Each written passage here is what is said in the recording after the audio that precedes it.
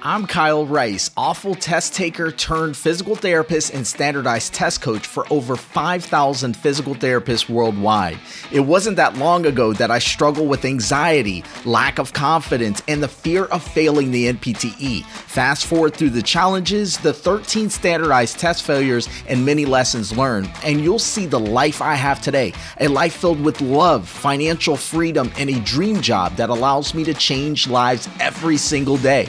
I created the NPTE Clinical Files podcast to give you simple, actionable strategies along with a step-by-step walkthrough of NPTE-based questions.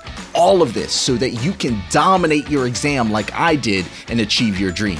So if you're a driven PT student who's looking to pass the NPTE and start creating a life you love, you're in the right place. Enjoy the show.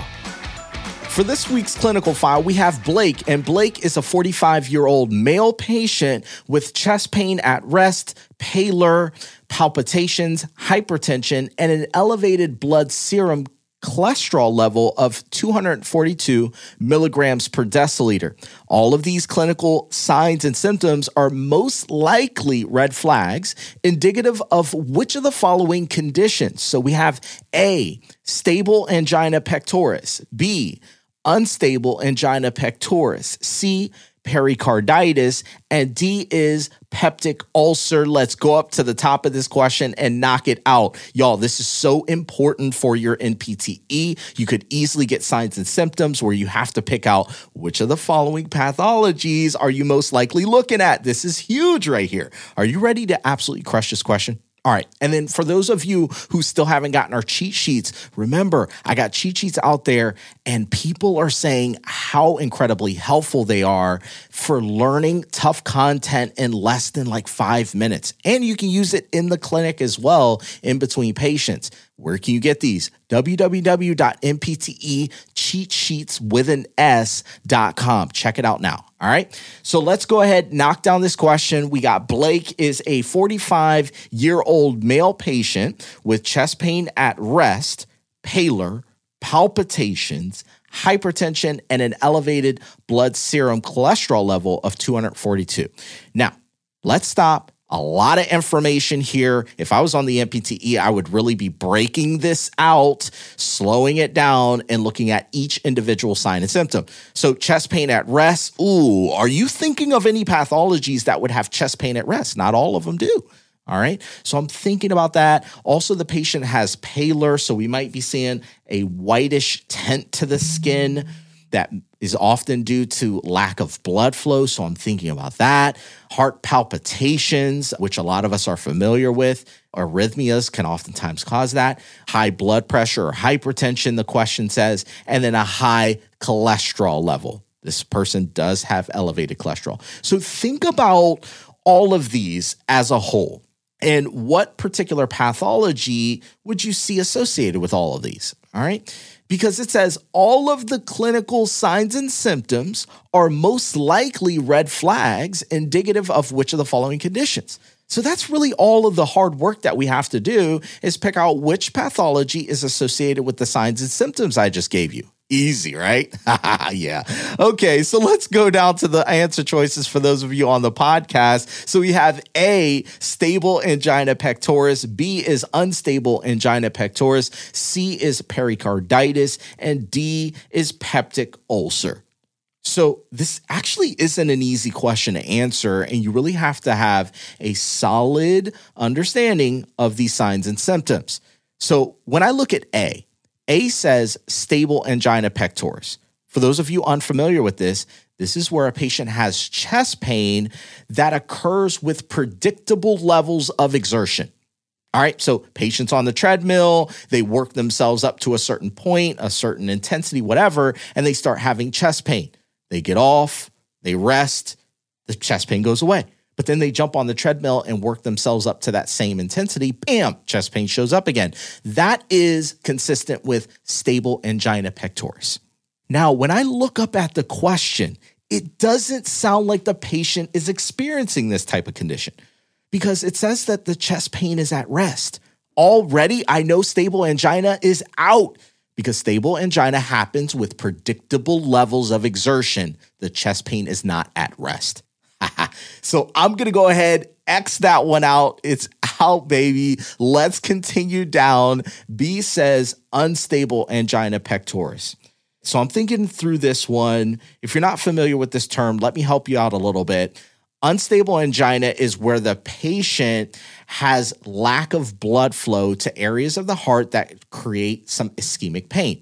This is oftentimes due to coronary artery disease, plaque buildup, those types of things, which make it hard for blood flow to get to areas of the heart. Now, unstable angina is associated with chest pain at rest. And it is really not a good condition to have and causes a lot of additional problems. So when I look up at the question, chest pain at rest is there. Boom, that's unstable angina for sure. What else? Paler. Would that come along with unstable angina? Yeah, because there's lack of blood flow. The heart is actually not able to do a good job because it's not getting the proper blood flow to the heart muscle. So that is consistent. Palpitations, yes, that comes along with unstable angina. Hypertension, yes, that's associated. And also that high cholesterol level, yes, is associated with unstable angina. So I'm going to go ahead and select this answer for now. Hold on. We're not done yet, but I really like B, unstable angina pectoris, as a correct answer here. Let's take a look at C, pericarditis. It's a toughie, especially if you haven't spent a lot of time in cardiopulm, but pericarditis is an inflammation of that outer layer of the heart tissue. Now, pericarditis tends to come with like sharp stabbing chest pain that refers to the shoulder. Oftentimes, or if you read the text, you may see that they say things like the person leans forward and that helps the symptoms improve. Well, when I look up at the question here, chest pain at rest, can a person with pericarditis have chest pain at rest? The answer to that is yeah, they could. All right. How about things like paler though, or palpitations, hypertension, elevated blood serum, cholesterol level? Well, when I look at these things, I'm like, not necessarily. A person with pericarditis doesn't necessarily have to have hypertension, nor is it necessarily associated with that. Same thing with cholesterol. I'm like, well, that's not necessarily a red flag for pericarditis or indicative of that. So I'm going to go ahead and put an X next to pericarditis. I just don't think it's the best answer here. Let's take a look at D. D says peptic ulcer. Some of y'all selected this one, and I see why. Because peptic ulcers can cause that substernal chest pain. I get it. Oftentimes, peptic ulcers cause like a burning sensation, though, that can go up through that chest area substernally. Oftentimes, peptic ulcers are relieved by food. And so that's just giving us an understanding a little bit of a peptic ulcer. But my question for you is this. If a patient has a peptic ulcer, do they have chest pain at rest? Well, yeah, they can say that. How about paler, though? I would say no. Palpitations? Not really. Hypertension or elevated cholesterol? Again, not necessarily. So I don't believe that D, peptic ulcer, is our best answer. And so I'm going to put an X next to that one. And guess what? That leaves us with our final answer of B, unstable angina pectoris. You know, for those of you who got this one correct, congratulations. Let me back up a little bit. Quick recap here. Unstable angina is when a patient has chest pain at rest due to lack of blood flow getting to the heart tissue. And this is a serious condition. We don't like this one, but opposite of that would be something like stable angina pectoris, which is where a patient experiences chest pain with predictable levels of what? Exertion, absolutely. And so looking at the signs and symptoms in this question, paler, palpitations, hypertension, chest pain at rest, it's 100% guiding me towards unstable angina. If I look at pericarditis or peptic ulcer, yeah, those can cause chest pain, and I know that catches some of us up in a little trap here. But when I look at some of the other things like hypertension or palpitations or high cholesterol level, those aren't necessary red flags for pericarditis or peptic ulcer. Okay. And so I'm going to go ahead again, eliminate all of those, leaving me with my final answer of B as in boy, unstable angina pectoris. For those of you who struggle with concepts like this, you need to be ready for it on the NPTE. Right now, I have a private Facebook group where I help people to get ready for the NPTE, but not just that, to score a 600 or higher on that NPTE. I actually will work with my students until they pass for absolutely free.